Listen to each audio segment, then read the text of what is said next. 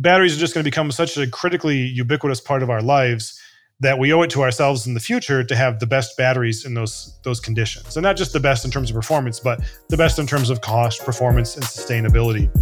Let's discover what people are building in the greater Cleveland community. We are telling the stories of Northeast Ohio's entrepreneurs, builders, and those supporting them. Welcome to the Lay of the Land podcast, where we are exploring what people are building in Cleveland and throughout Northeast Ohio. I am your host, Jeffrey Stern, and today I had the pleasure of speaking with Dr. Onas Bolton, the founder and CEO of Octet Scientific. Octet is a specialty chemical company dedicated to supporting zinc-based batteries through the development of novel electrolyte additive chemistry. Onas is a 14-year veteran of the specialty chemicals industry with a PhD in material science and specific expertise in organic electrochemistry.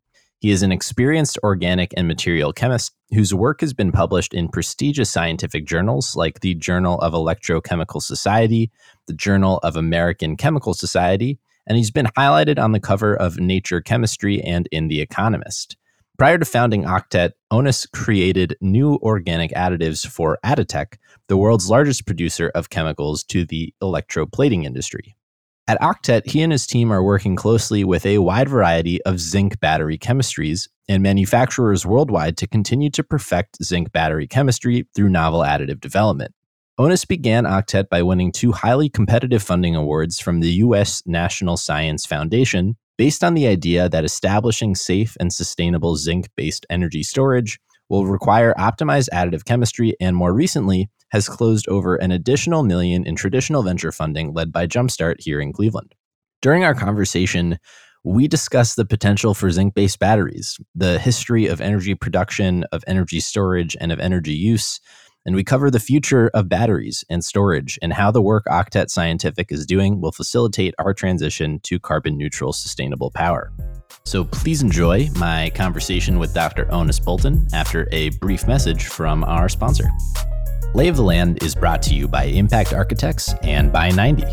As we share the stories of entrepreneurs building incredible organizations in Cleveland and throughout Northeast Ohio, Impact Architects has helped hundreds of those leaders, many of whom we have heard from as guests on this very podcast, realize their own visions and build these great organizations. I believe in Impact Architects and the people behind it so much that I have actually joined them personally in their mission to help leaders gain focus, align together, and thrive by doing what they love. If you too are trying to build great, Impact Architects is offering to sit down with you for a free consultation or provide a free trial through 90, the software platform that helps teams build great companies. If you are interested in learning more about partnering with Impact Architects or by leveraging 90 to power your own business, please go to ia.layoftheland.fm. The link will also be in our show notes.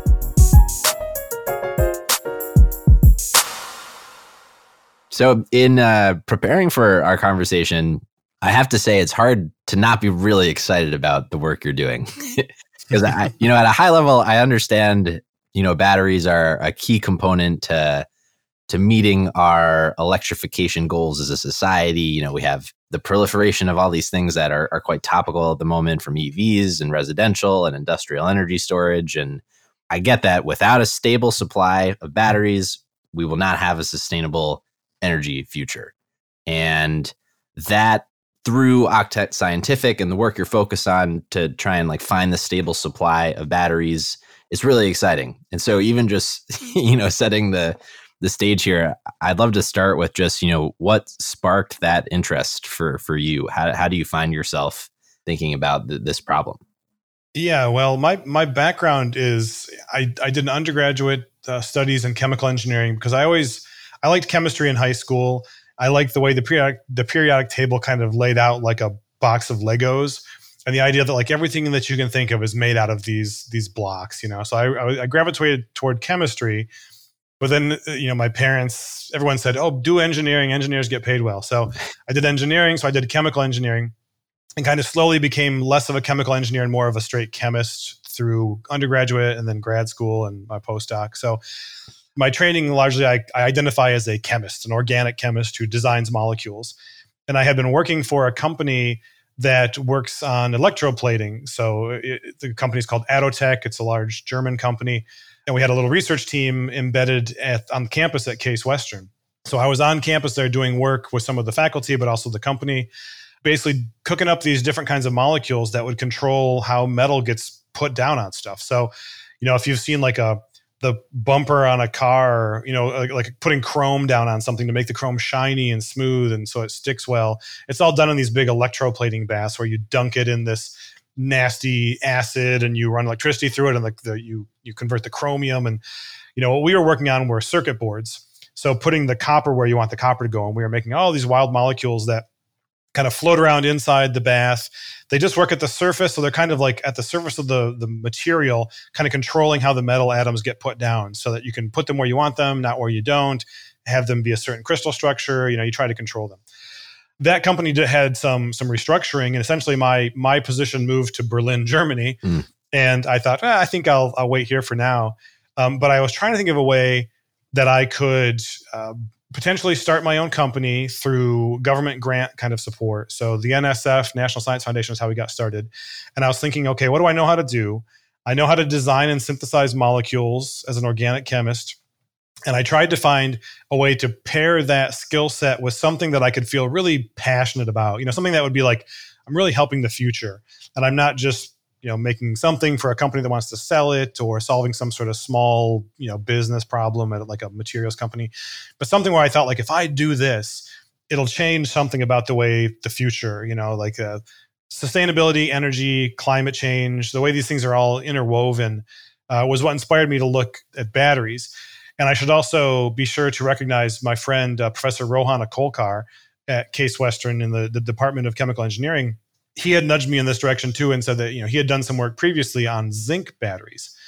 And he said, zinc batteries been around a long time, but they've generally been in the non-rechargeable space. So he'd done some work looking at different kind of additives for helping them be more rechargeable by stopping some of the things you don't want there. And so he and I teamed up together to do the first grant proposal. So what led me to this space, and to be completely honest, when this started, I knew so little about batteries, embarrassingly little about batteries, to now be the founder of a battery, kind of company. I knew at least that inside a battery, you're basically electroplating. You're basically depositing metal, and then you're oxidizing that metal away. And those are the two stages of charge, discharge and charging a battery.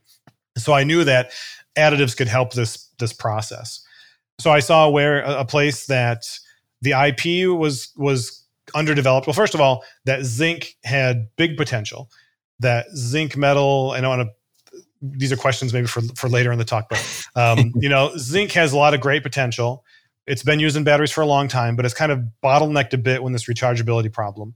And so if we can find the right molecule to unlock that potential, we could have these wonderful batteries, that are future-proof, sustainable, safe, sourced from the US, recyclable, all these great things.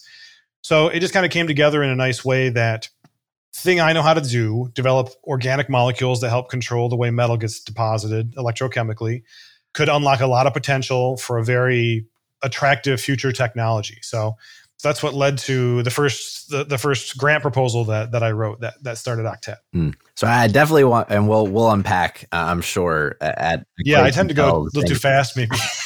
But perhaps before we get to there, I think it would be really interesting to hear, particularly as we make our way towards zinc, like how our energy production and storage works today, status quo, and like what are the inherent problems with that? How has it changed over time? I know lithium has become really quite debated and charged, no pun intended, in the discourse around scarcity, resources, efficacy. What does the space look like? Yeah. Well, I mean, one of the lessons that really, the things that have impressed on me since I've been doing this is kind of naively before all this, I kind of thought of like power plants as like these factories where we made power. Like, they're making electrons, and I just kind of imagined that they've got some store of electrons. But what I've come to find is there's no storage at all. And power plants that we have these days are more like motors.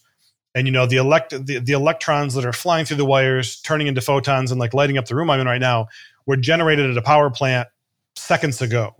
And it's basically like our power system is one where we're burning fuel or whatever we're doing. We're doing it to create electricity right now.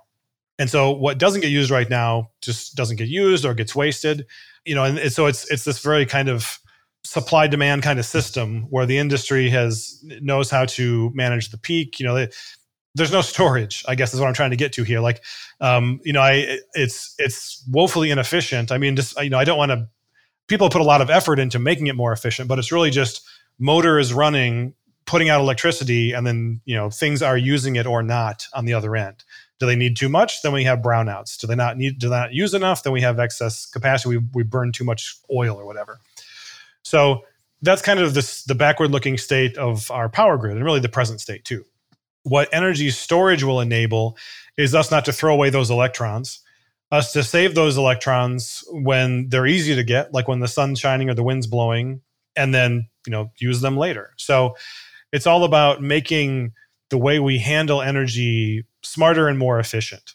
If you look at how much energy humanity actually uses versus, say, the amount of solar energy that strikes the planet in an hour or so, we use such a small fraction of the actual energy that's just hitting this planet.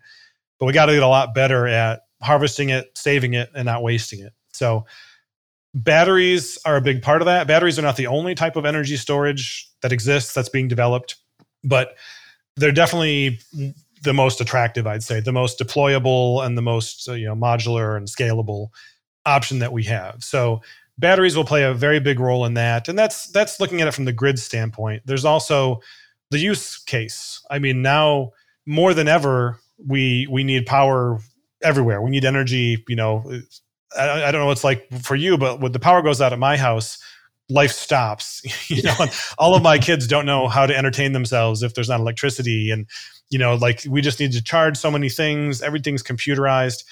And we're struggling with that as humanity, as a nation right now, when the inconsistencies in the grid. And we're a long way from the point when we're all charging our cars off that same grid, and so there's still a lot of work to be done to prepare our grid to support electric vehicles, electric everything that we're looking at in the future. And so it's amazing. I like to look at it like people tend to think of fossil fuels that we've used in the past as like a source of energy. And I think of them less as a source of energy and more as like a storage medium for that energy.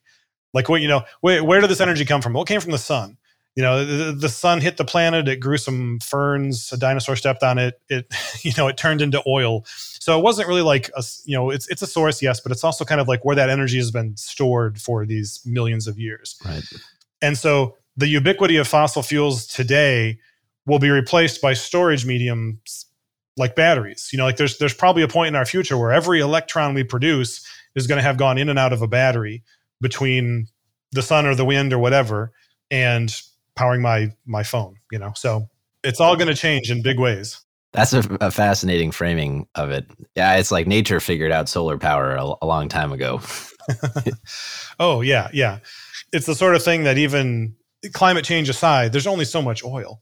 We're only going to be able to use this for so long. So we need to switch to alternative methods. Wind and solar are such great options, but we need better storage solutions. So grid storage is a really exciting slice of the markets for zinc batteries that we're working on. But it's maybe the biggest, most exciting, most explosively growing, but it's certainly not the only one too. Yeah. One thing you mentioned that is really kind of fascinating to me is maybe how much room for improvement there is on the storage side, or how much maybe the attention has been focused more on getting that marginal cost of energy going to zero on the energy production side, through solar or wind, moderately more intensive solutions like gas, but all working towards creating energy that we can use more cheaply, effectively, sustainably, and less about how do we preserve maybe that energy. Yeah. There are targets out there for what they call levelized cost of storage. You'll see like LCOS or sometimes LCES, energy storage. But basically it's, how much money did it take to store this electron? Like you put an electron in, you get one back. What did that cost you? And there's a target, and to be honest, I don't exactly know what that number is today, but there's a target that the Department of Energy has put forward in their plan that they want to get that down to like 4 cents per kilowatt hour, I think. So, making that cheap is going to be a big part of all this. But the great thing about the grid as it's designed in the US is it's kind of this energy marketplace. I don't want to talk too far out my own field here, but I know, if you put energy back onto the grid from your house or whatever, you get paid back for that energy. It's totally, commoditized on the grid. So we have a great opportunity for batteries and storage and the imbalance of costs between peak times and other times. Our energy is very liquid in a financial sense. So that will speed this all up, make this easier. Once the ability to store energy gets cheap enough, it can be a revenue stream in some cases, and of course it will adjust and build around that. But reducing all those costs is definitely an aim. It's a difficult thing to work against though, because fossil fuels are so very cheap. Right? Because like I said, nature's already made these batteries and buried them under the ground, and so all we need to do is dig them up. And they're exceptionally energy dense. Because we just burn them. And, not great for the planet, not great for the atmosphere and our carbon issues. But, it's hard to break our addiction to fossil fuels because of the costs and the infrastructure we built up around them.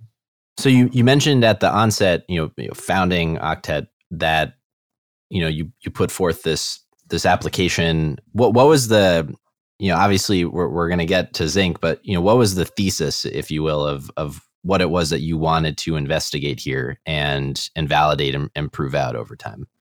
Yeah. So as I said, I saw this potential for a better type of battery that has a lot of advantages over current state of the art, advantages even over lithium, definitely over lead acid, that were really kind of bottlenecked by problems that additives could solve. Better chemistry inside the battery could solve these problems.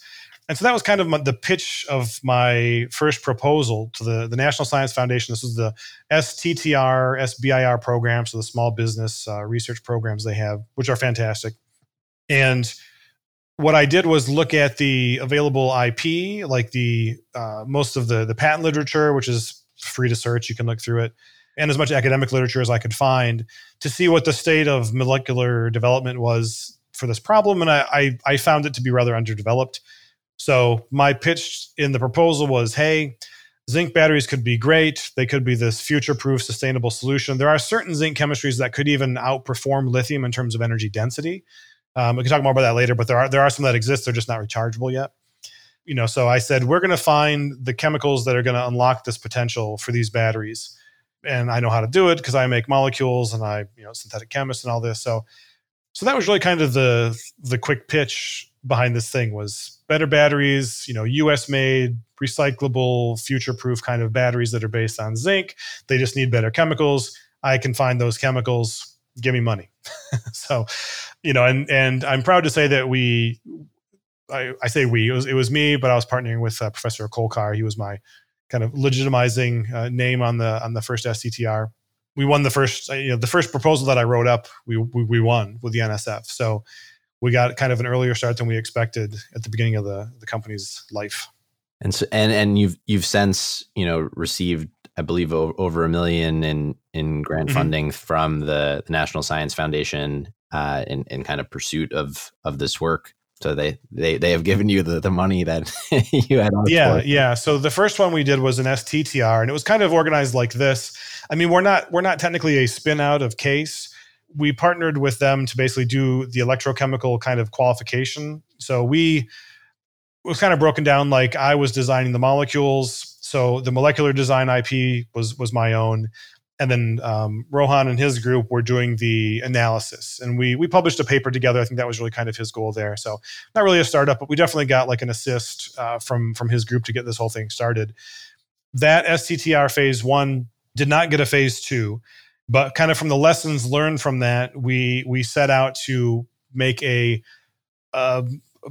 more focused new SBIR phase 1 that was really just focused on grid storage. So zinc-based grid storage rather than zinc batteries kind of writ large like the first one was. So that's the one where we got the phase 1, was quite successful, excellent customer engagement, and now we're currently in our phase 2 of that SBIR program. So that's what kicked us up to the over $1 million, in grant funding from the NSF. Can you take us through, perhaps what some of those learnings were from the first go at it, and then in phase one, what does an MVP actually look like? Like, what was some of that validation work that you were doing, and the reception that you got from doing it? Yeah. So to be clear, we're a specialty chemical manufacturing company. So our product is a chemical. I mean, it's a white powder is what it looks like. Like, we have a number of them, but most of them are white powders. So that they're not so exciting to look at. What we learned from that first STTR, that phase one that didn't get a phase two, and then our later successful phase 1 to 2, was we needed to be a lot more aggressive about, engaging with our customers. And I think that what's great about the NSF program, and if you're involved in any sort of, they have another kind of earlier program called iCore, like ICORPS. And these are excellent programs. They make you go through kind of a mini iCore when you do in their SBIR program. It kind of, it forces you to talk to your would-be customers, or who you think the customers could be, to really kind of find that market fit. Customer discovery is what it is. And if you're a scientist like that can be difficult. You have this product that it's kind of a concept. You think this might work. You think people will want it, but you really need to get it feels like ahead of yourself, but to get out there and find out, do people really need this? So it forces you to talk to these companies, and you don't go pitching them your solution. You ask for their problems, and you say, what's your biggest pain point? What are you struggling with? And you're hoping that they say the thing that you know how to make. So from that first round experience, we made a lot of connections, and we found that there was definitely a big need in the zinc battery industry for the solution that we were developing. There were certain new kinds of technologies being developed, kind of workarounds to some of the problems that we addressed being developed. No one was doing exactly what we do, and nothing was as seamless to use as our solution. So we learned that those customers are out there. We made great connections with them. They want the stuff. But like I mentioned before, we got that first grant a bit sooner than we expected. So we didn't have our lab really up as fast as we would like. We developed a product, and we had a really good product, but it wasn't quite ready to send to customers until after we had submitted for that phase 2 application. So I think the biggest lesson I learned was get closer to customers as soon as possible. Because when we got back and did our successful, you can, as an example, in your phase 1 proposal, you can submit up to, I think, 3 letters of support for whatever you think is impactful. And so the first one I made, naively, I had none of these letters of support because I thought, we'll learn what process is like, and then we won the grant. But for our second phase 1, I had 3 letters of support from 3 of the biggest developers of zinc-based grid storage, saying exactly the solution Octet is making will have a transformative change on our product, and we can't wait to get it. And those relationships we built in our first phase 1. So we kind of did some growing up on the customer side, more so than the product side, between phase 1, your first phase 1, and later successful phase 1. So we found out which market we think really has the momentum to go somewhere fast and carry us along with them, and which of those customers, thankfully they intersected quite a bit, which of those customers were looking for a solution like the one we had. And that's we had flying colors on our second phase 1. Our phase 2 had even more customer voice in it, and that was also flying colors review. So that's the biggest takeaway. If you are a scientist background person like I am, and you're developing some sort of technology product, there's a lot of unknowns. And in the academic science world, you kind of you talk about the past, you talk about data, you talk about things that are done, and you understand, and you get punished very hard in that world for not knowing what's next, or conjecturing too much about what this could do, what that could do. And the startup world is kind of the opposite, where it's all about what could be, what this could do, what this could mean. So shifting those gears, I think, is difficult from a science background. And so I think we're learning, even now, we're still learning to get a lot more aggressive about our product works. Our product's going to be awesome for you, customer, and let's start from there. Because we spent a lot of time thinking, well, will the product work? Is this good? Is this going to... We've got enough under our belt now to say, no, this product's great. We've helped a lot of customers. We've made big improvements to their batteries. It's happening. It's time to sell this stuff. So kind of shifting those gears was a big part of our learning curve. What does the actual product and company look like today? Today, we are a company of 6 people. We are in Cleveland proper. We're in Midtown Cleveland. I don't know if you know, but we're the Baker Electric Car Company, or Baker Electric Motors. I forget what. Baker Electric was an electric car company in Cleveland in the early 20th century.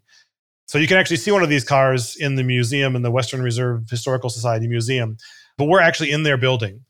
So their building is here on Euclid Avenue, and that's where our lab is. We have lab space, about 1,000 square feet, where we do organic chemistry, so we're making new molecules, scaling them up, and also our electrochemistry, where we're testing them in battery conditions to see if they do the things we want them to do in batteries.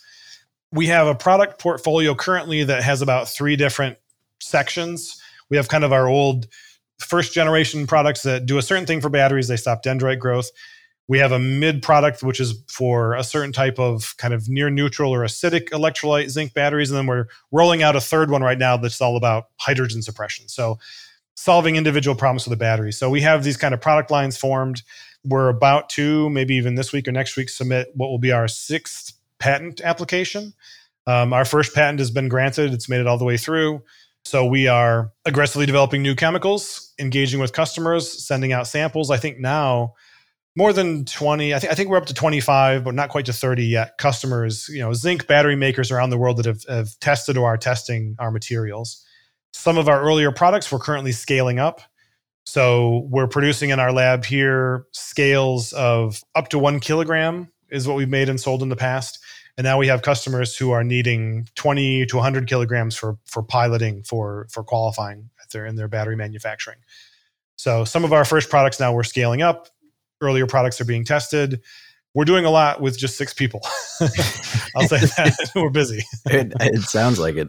I think it might be a good point here to get a little bit in the weeds of it. And, knowing quite a lot will go over in my head to the degree, and maybe a good entry point to it is from a sales and kind of marketing perspective, is more of the work that you have to do educating people about the detriments and challenges of the current state, other solutions that currently exist like lithium, or is it more, convincing people of the merits of zinc and its efficacy and maybe through that lens, how do you think about competition as well?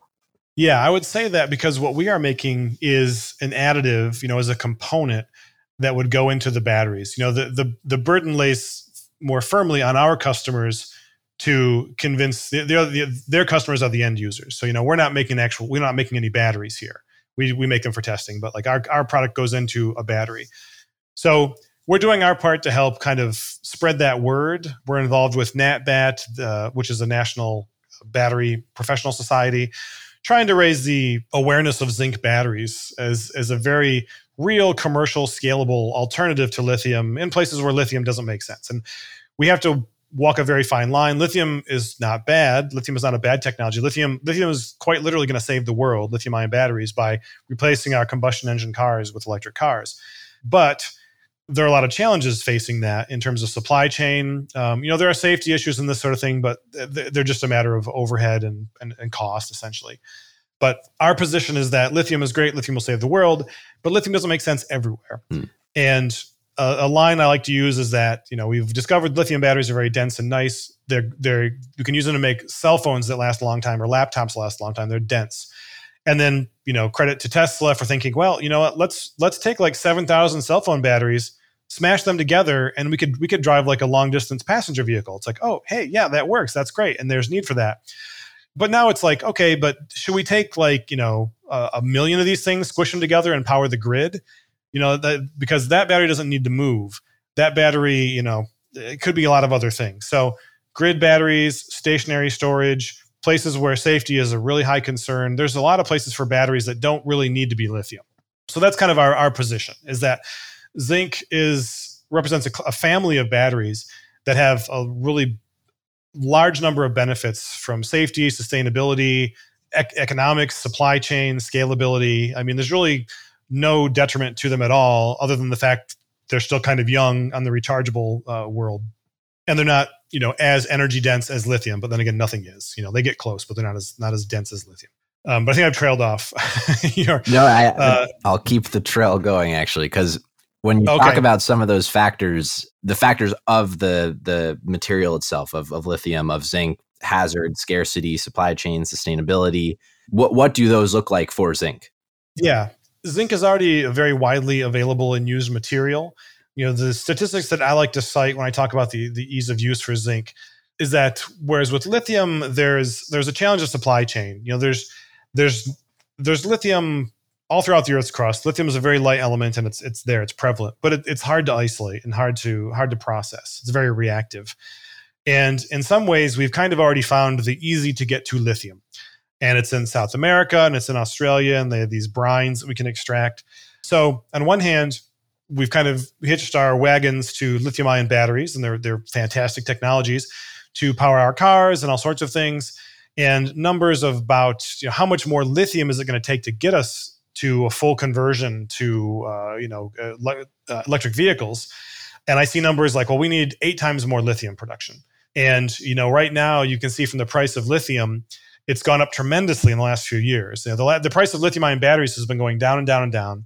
So quite famously, over the course of the last 10 or 20 years, it's gone down like 90%, the cost of the batteries. And a lot of that's because we've gotten a lot better about streamlining the manufacturing process, and not because the materials have gotten cheaper.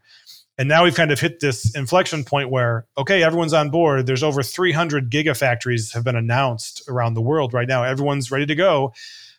Now they're fighting over the lithium. And so it'll take a long time for that to balance back out. I follow Benchmark Minerals Analysis is one of the voices in this space. And they like to say, and I like to repeat, that we can open a gigafactory in 24 months.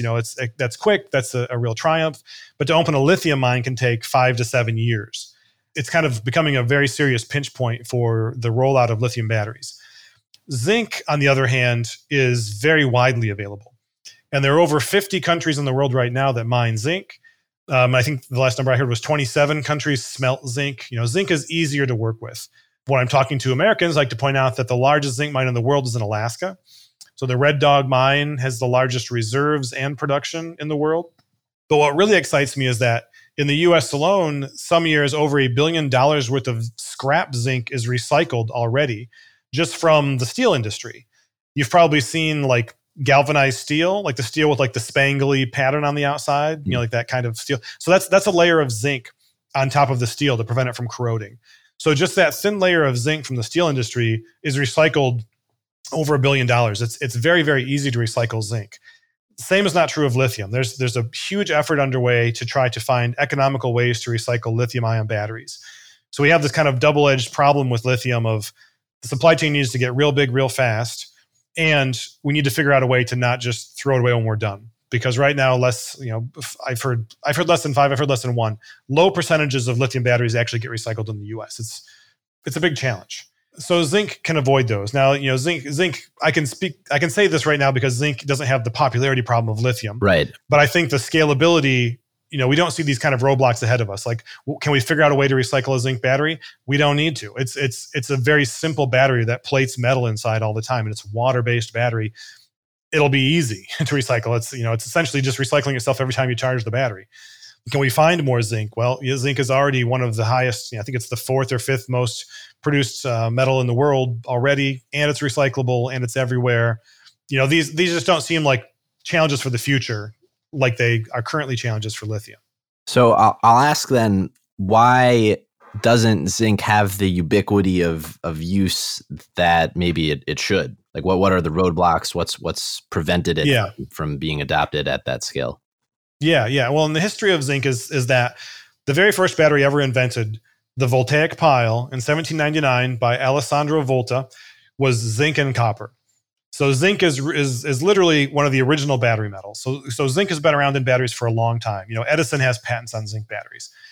In fact, zinc is the dominant battery chemistry for alkaline batteries. So AA's, AAA's. It used to be zinc carbon back in the old days. And then in like the 60s, they converted it. I think it was actually done here in Cleveland at Energizer to zinc manganese dioxide. So zinc batteries have been around for a long time. Hearing aid batteries are zinc air. Zinc is no stranger to batteries. But you'll note all the ones I just mentioned are non-rechargeable. So one of the biggest stumbling blocks for zinc has always been the rechargeability. It oxidizes really nicely. It's easy to drain these batteries. They're very dense. Hearing aid batteries are very, very dense zinc air, but there's been problems with recharging it. And so what's happened in the last 20 years or so with this growing market need for different kinds of batteries, better batteries, just the need for batteries at large, and also improvements in materials, chemistry, that's what we're doing. People have gotten better at making these batteries, and there's a need for more batteries. They started to solve or at least kind of lessen some of these issues based on rechargeability. So lithium has been kind of this granddaddy of non-rechargeable batteries for a long time. And now, we need more batteries. Let's start solving some of that rechargeable problems, and then we can get zinc to a place where it's a real commercial competitor. It's step by step. A lot of the companies we're working with have found workarounds or ways to solve some of these problems, like dendrite growth, like hydrogen, these things that hurt the cyclability of the battery. But there's still a lot more room for improvement, and that's what we're really doing, is bringing a complementary solution to whatever they've developed already. Ours is a product that you literally just blend into the battery. You mix it in with the liquid part of the battery, and you put in 1% of our stuff, a tiny amount, into the battery, and it stops your dendrites or it stops your hydrogen. We have customers who get 60% more battery life just by adding 1% of our additive, or the battery can hold 25% more energy just because they add a percent of our stuff. So despite the age of zinc batteries, the kind of modern look at rechargeable zinc batteries today is essentially where lithium-ion batteries were probably 20 or 30 years ago. So it's kind of a little renaissance happening with zinc batteries, because zinc is very easy to work with, and the time is right for us to really reevaluate and find new uses for this elder statesman of battery technology. I love that. So from your perspective, from Octet's perspective, what comes next? Like how do you help amplify all of the work that you're doing and grow the company from here? Yeah, well, for us, one of our challenges is that the broader or the future looking side of the zinc battery market is still very young.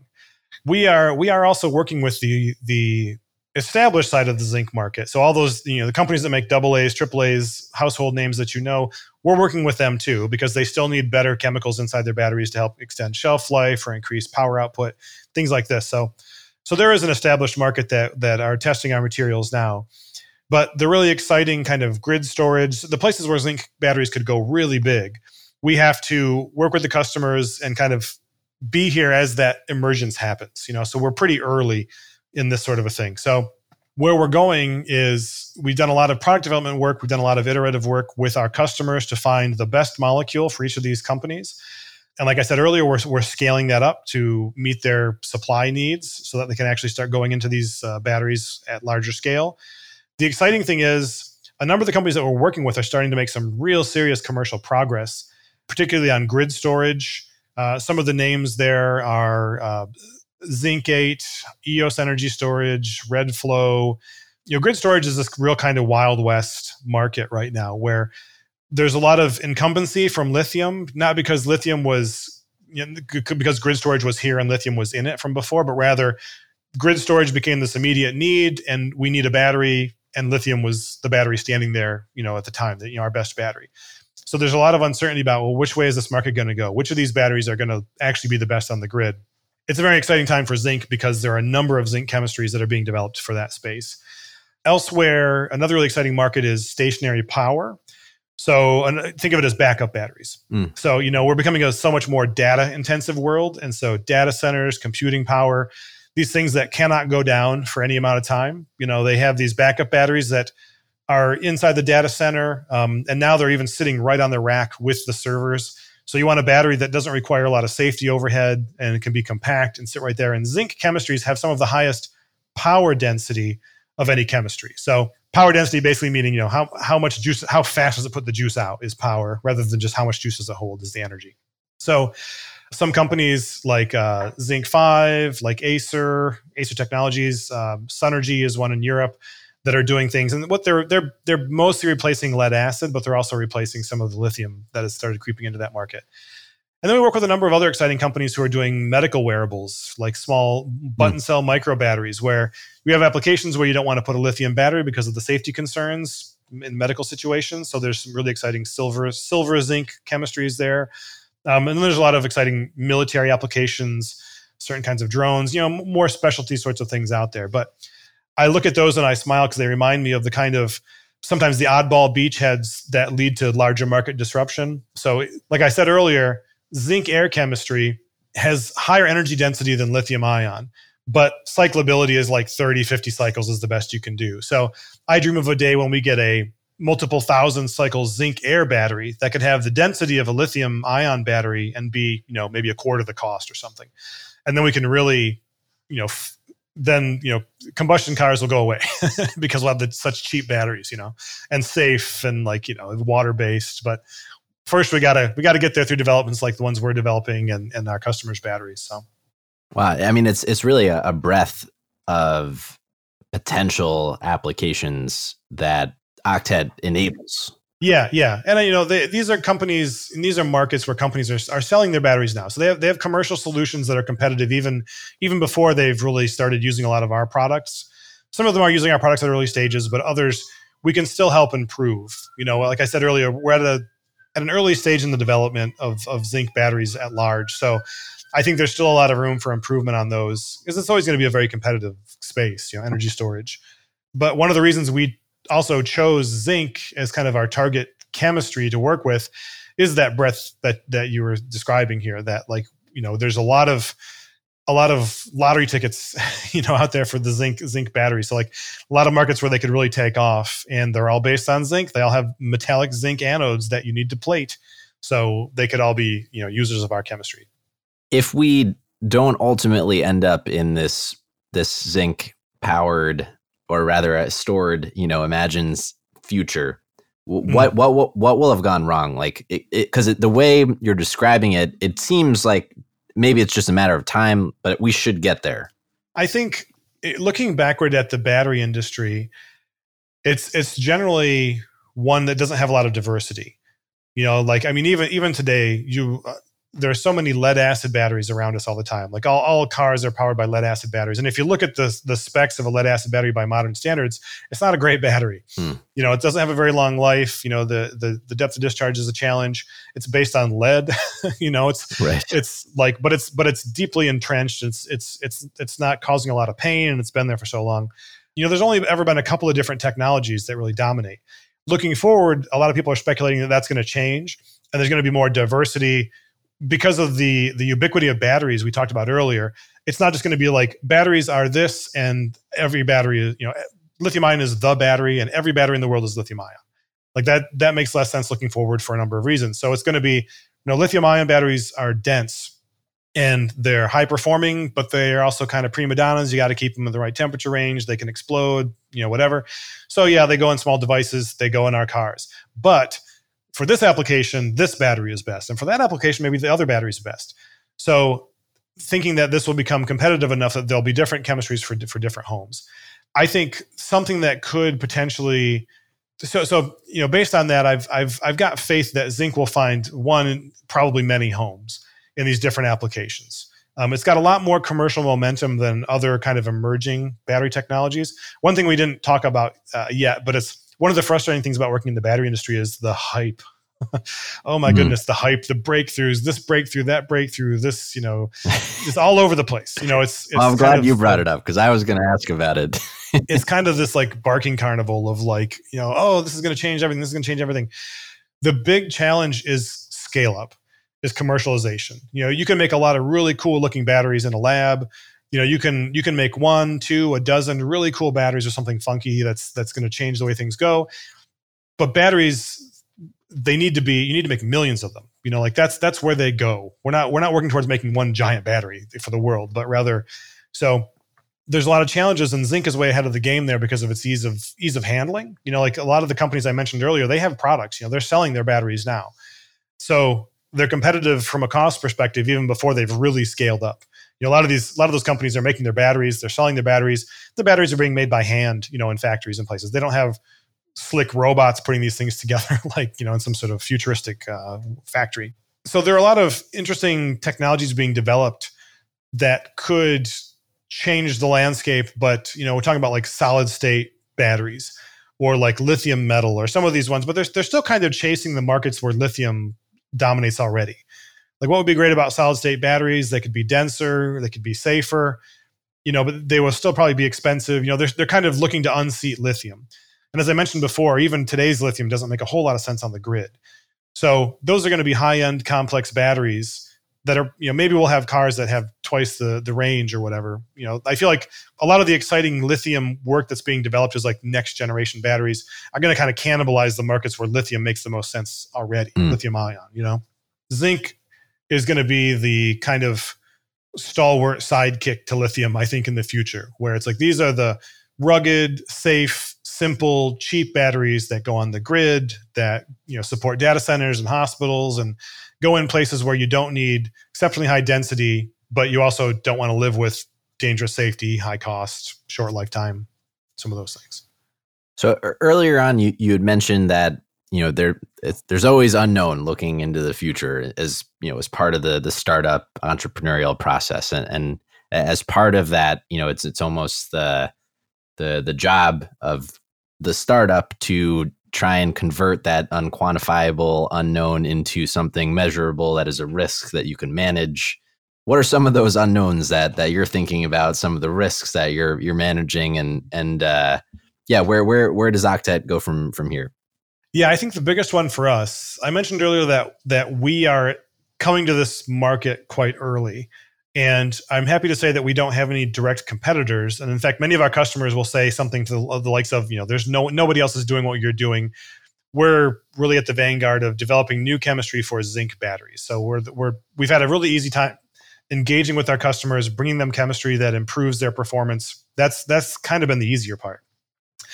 The riskier part, the kind of future-looking part, is how soon will they really grow and emerge and start to really dominate in the markets that they're playing in. So we're helping that because we're making their batteries better.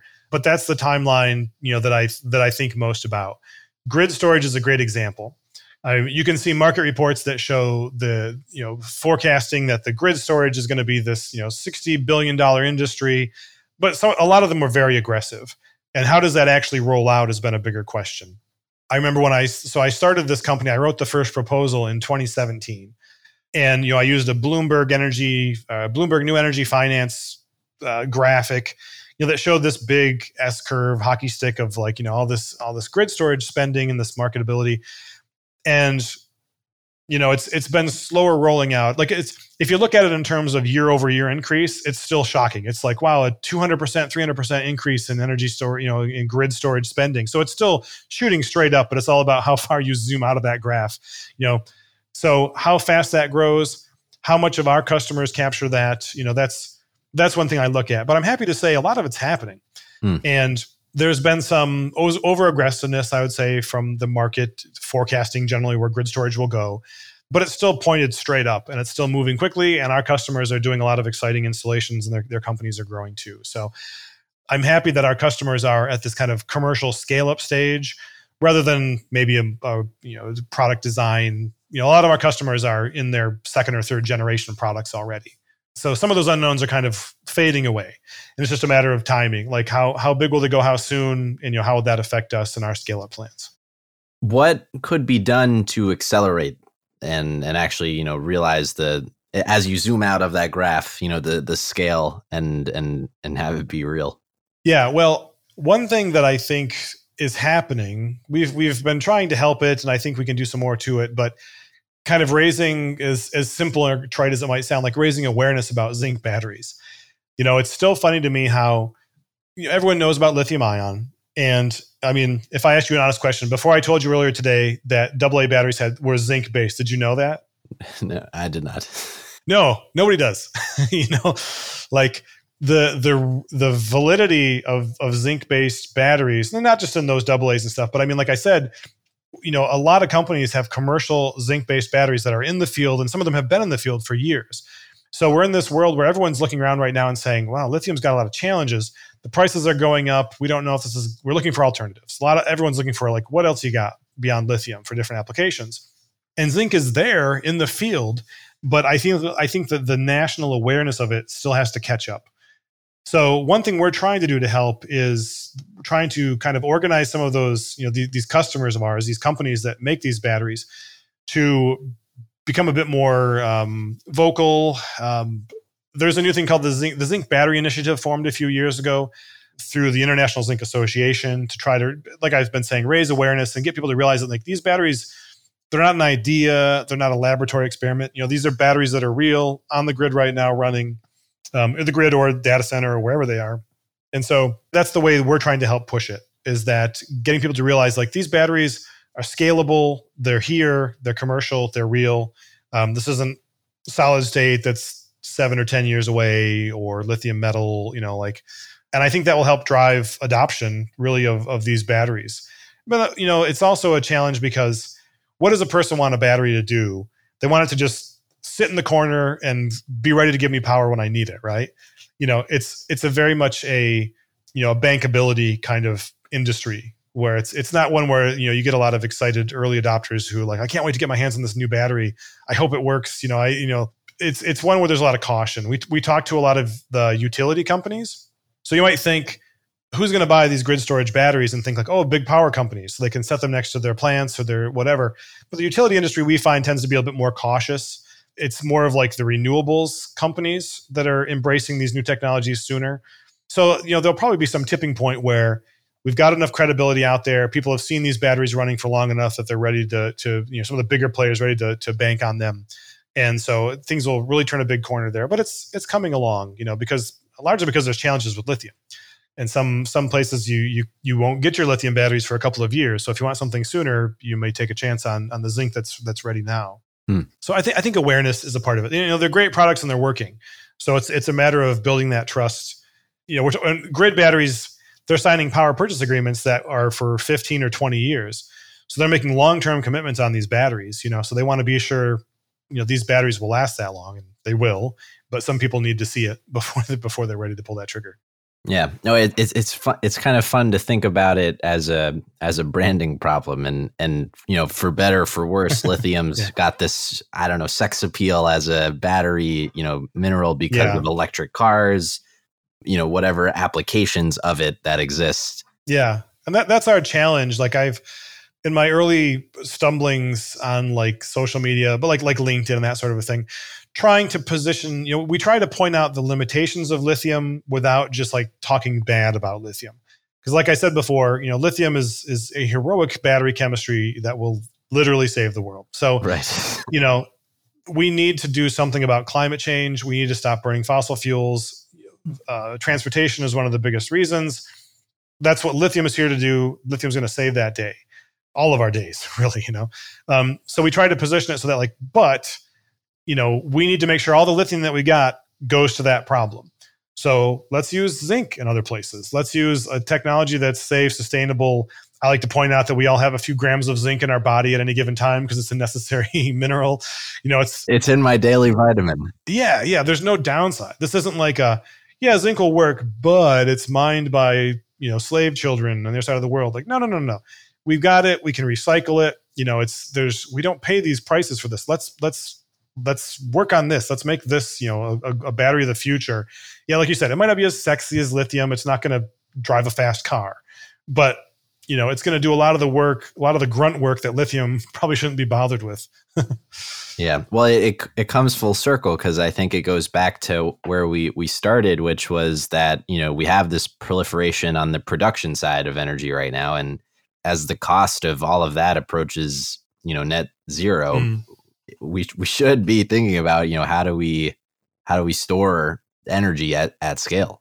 Yeah. And I think I've talked a lot about grid, and I think grid is like a big, exciting, it's one of the most exciting applications, but the markets for batteries everywhere else are huge too. And, we still use a lot of lead acid, in our cars and our data centers. It's a wonderfully, it's very highly recycled in the US, but a lot of that recycling is done overseas. And a lot of that the recycling is the largest source of lead contamination, in the world.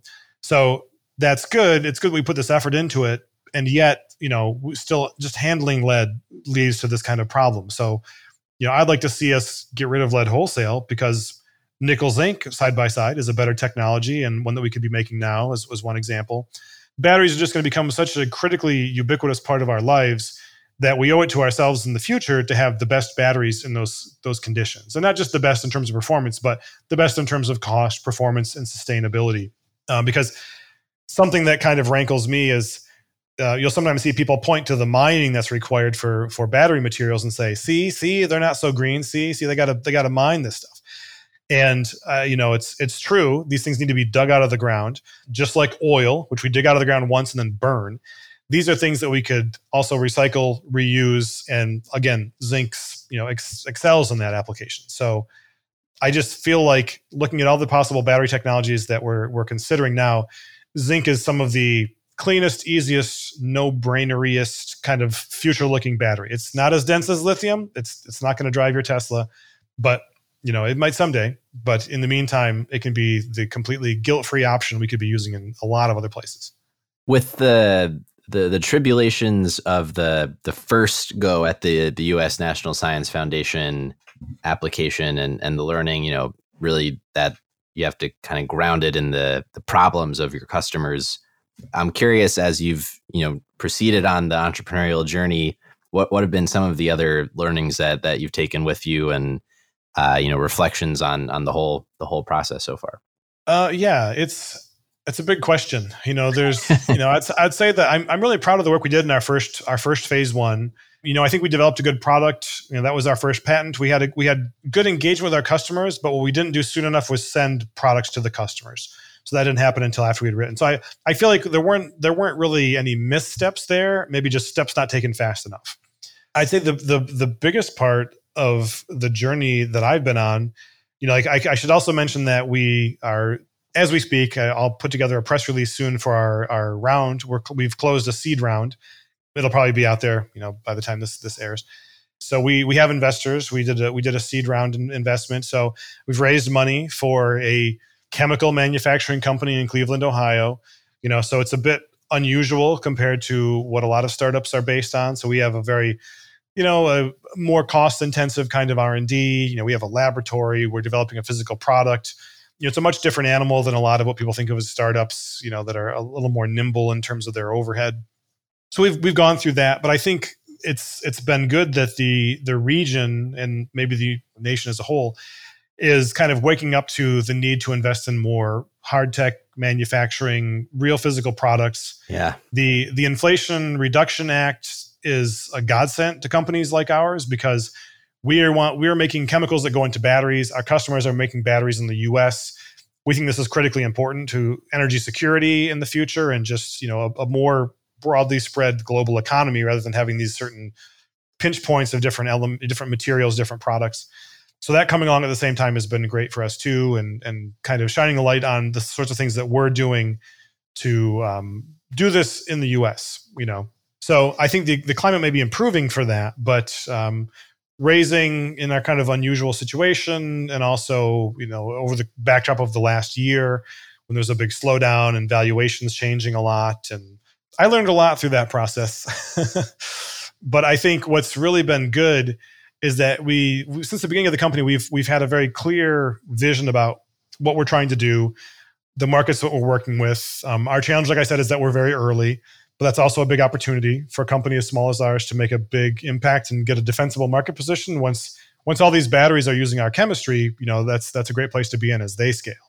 So learning how to take this kind of science idea in a kind of market idea and start building it into a real company that knows what it's doing and makes money by selling chemistry, I'd say has been the biggest learning over the course of the last few years. Mm-hmm.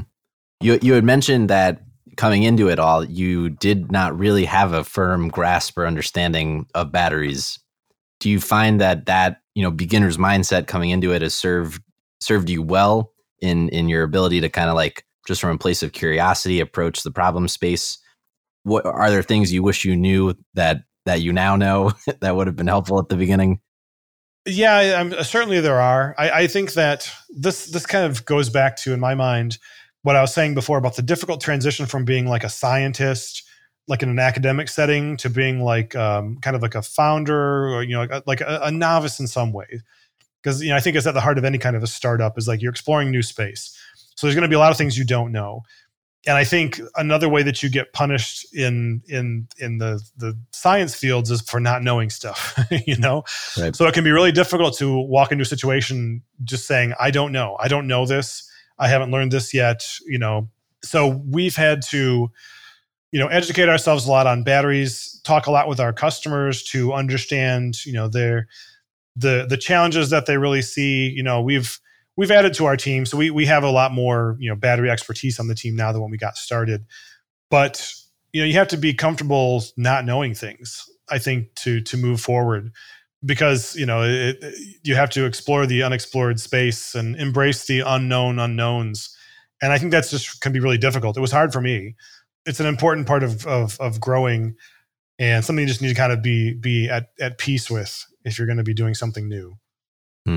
One of the things that I want to ask you about as well before we round it out here, which is particularly over time through the podcast now, I'm becoming increasingly convinced that there is a large opportunity for this technology transfer component of entrepreneurship where, very evidently there's a lot of value, both business and for society, that is contained within, Case Western and the other institutions in the area, and I'm sure, quite at large.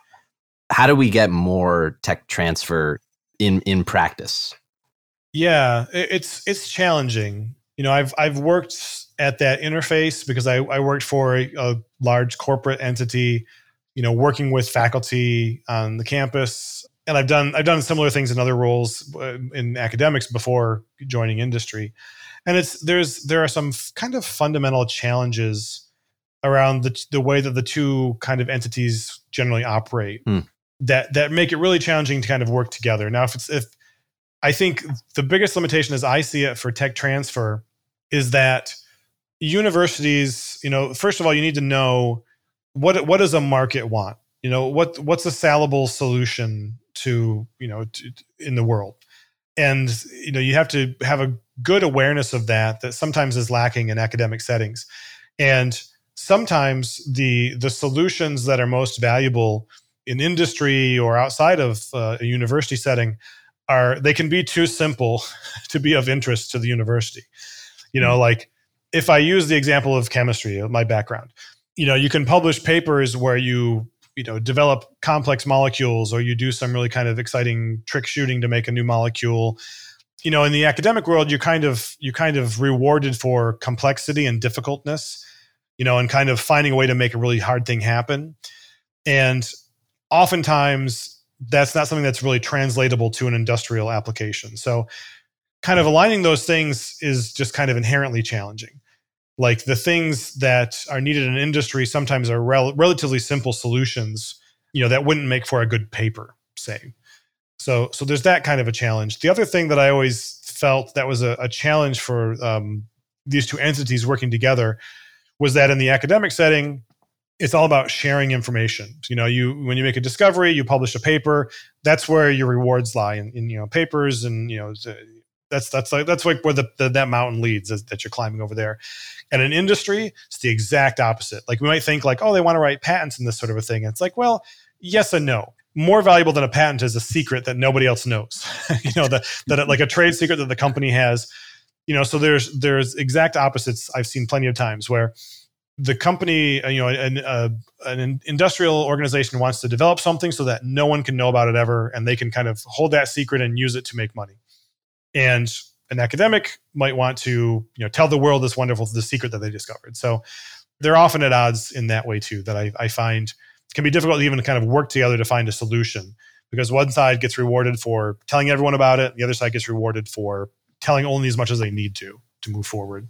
But the caveat here is that's not my field.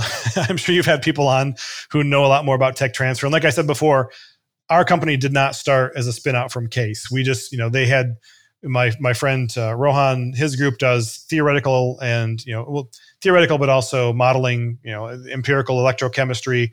I do organic molecule design. So there was a good interface between like, I'm going to make up these molecules. Will you test them for me? And then yes. And then, so I want to be clear on that. Yes, no, I appreciate the clarification. It's just, even with that said, it feels like there's such an unlocked potential in it, and that there's really this opportunity, because even just here in Cleveland, there's dozen plus really amazing companies that are getting real commercial traction that come from that, walking and figuring out the dance there in a way that they're not stepping on each other's feet. Yeah, and it's funny too that my position, I wanted to generalize and say as a scientist, but at least in my position, I came into this situation here thinking that, like, you need to a very solutions based view of the potential for a company. Like, I thought, can I make this company work? Well, yes, if I find the perfect scientific solution, then I can make the company work.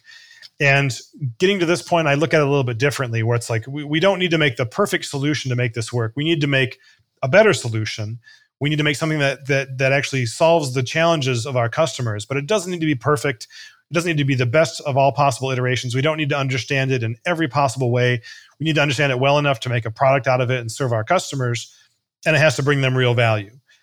So I think there are probably a lot of technologies that are in the coffers at different universities that would be good enough to find a new market, to go somewhere. But you need to have someone pick those up and really find a home for them and take them forward. The solution doesn't need to be perfected. In fact, it's probably better that it's not, because there's going to be things you don't know about what your customers really need, and ways that solution needs to kind of wiggle around to find exactly the way they want it. But it's a special kind of skill set to take those sorts of things. And you need to know that you're going after a market that's real and exists. Yeah. Before you invest all that time. That's quite a formative shift in perspective, though. That's very cool. It's generally my strategy is to, when I'm thinking of trajectories of things I'm doing, I think of, like, how wide they are. Like, if you're trying to land this plane perfectly on this narrow runway, it's going to be difficult. So I try to think of, like, well, if we can get at least this far, and then we can see if our solution can shift to this or that. I guess I put a lot of contingency in my future planning. And I think even from like a molecular standpoint, we look for molecules where we can have a lot of flexibility. We can modify them if necessary, and kind of building that into any plan for a startup, I think, is pretty critical. Well, we've covered a lot of ground here. And before I ask my traditional closing question, I did want to leave a little space to see if there's anything really important here that you don't think we've covered or touched on yet. No, I think it's been a pretty good talk. I could go on and on a lot about their different, what batteries are and what they're going to mean. But I think some of the biggest points I covered here.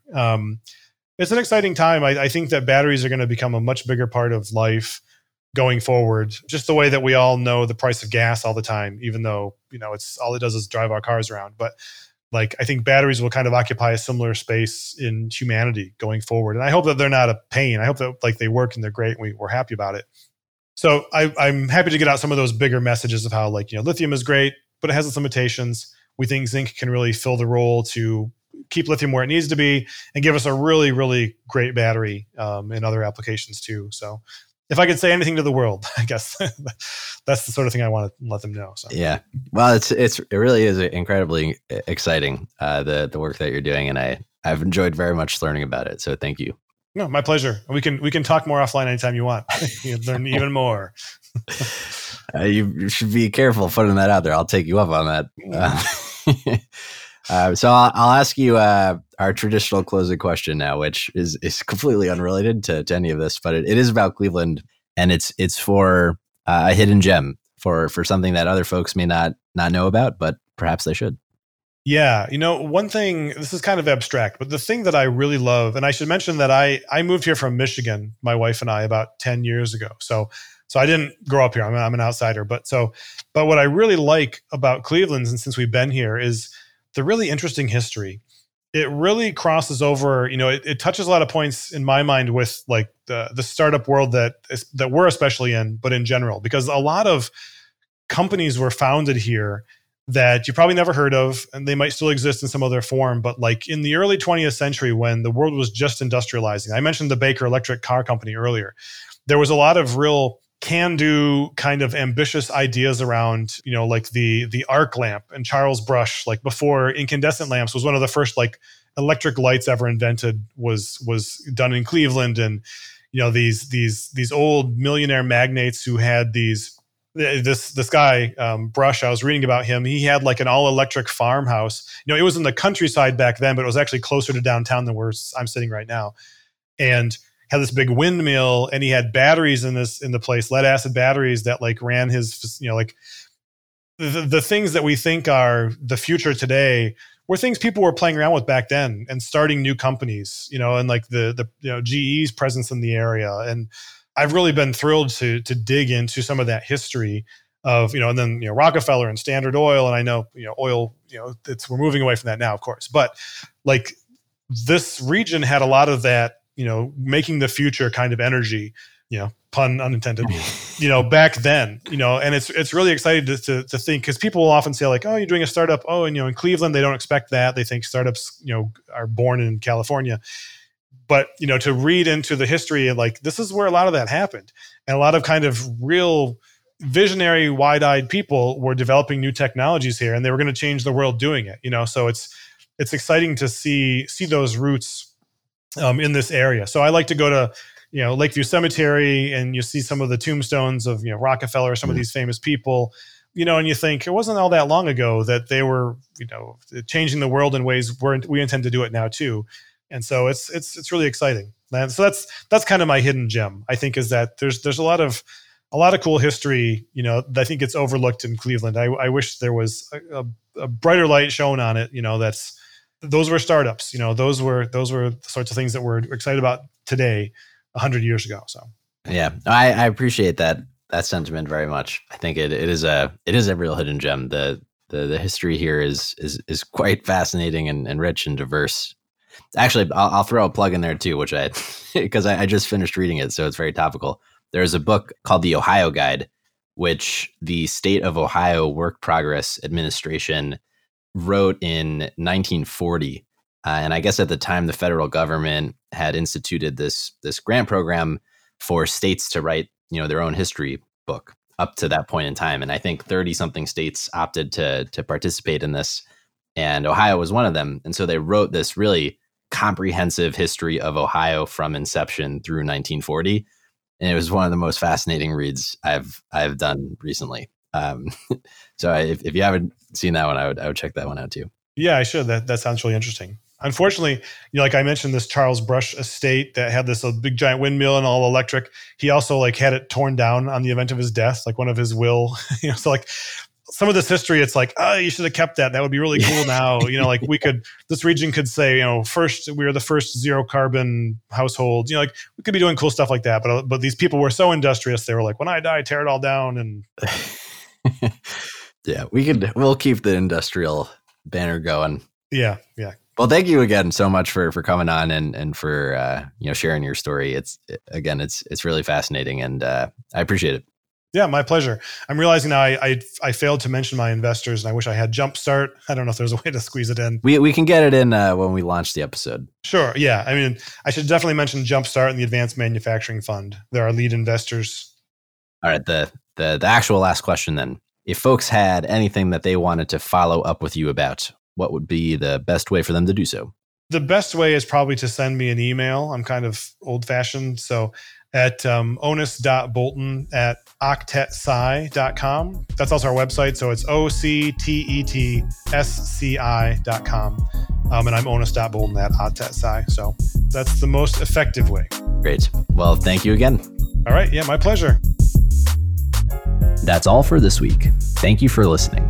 We'd love to hear your thoughts on today's show. So if you have any feedback, please send over an email to jeffrey@layoftheland.fm or find us on Twitter @podlayoftheland or @sternhefe, JEFE.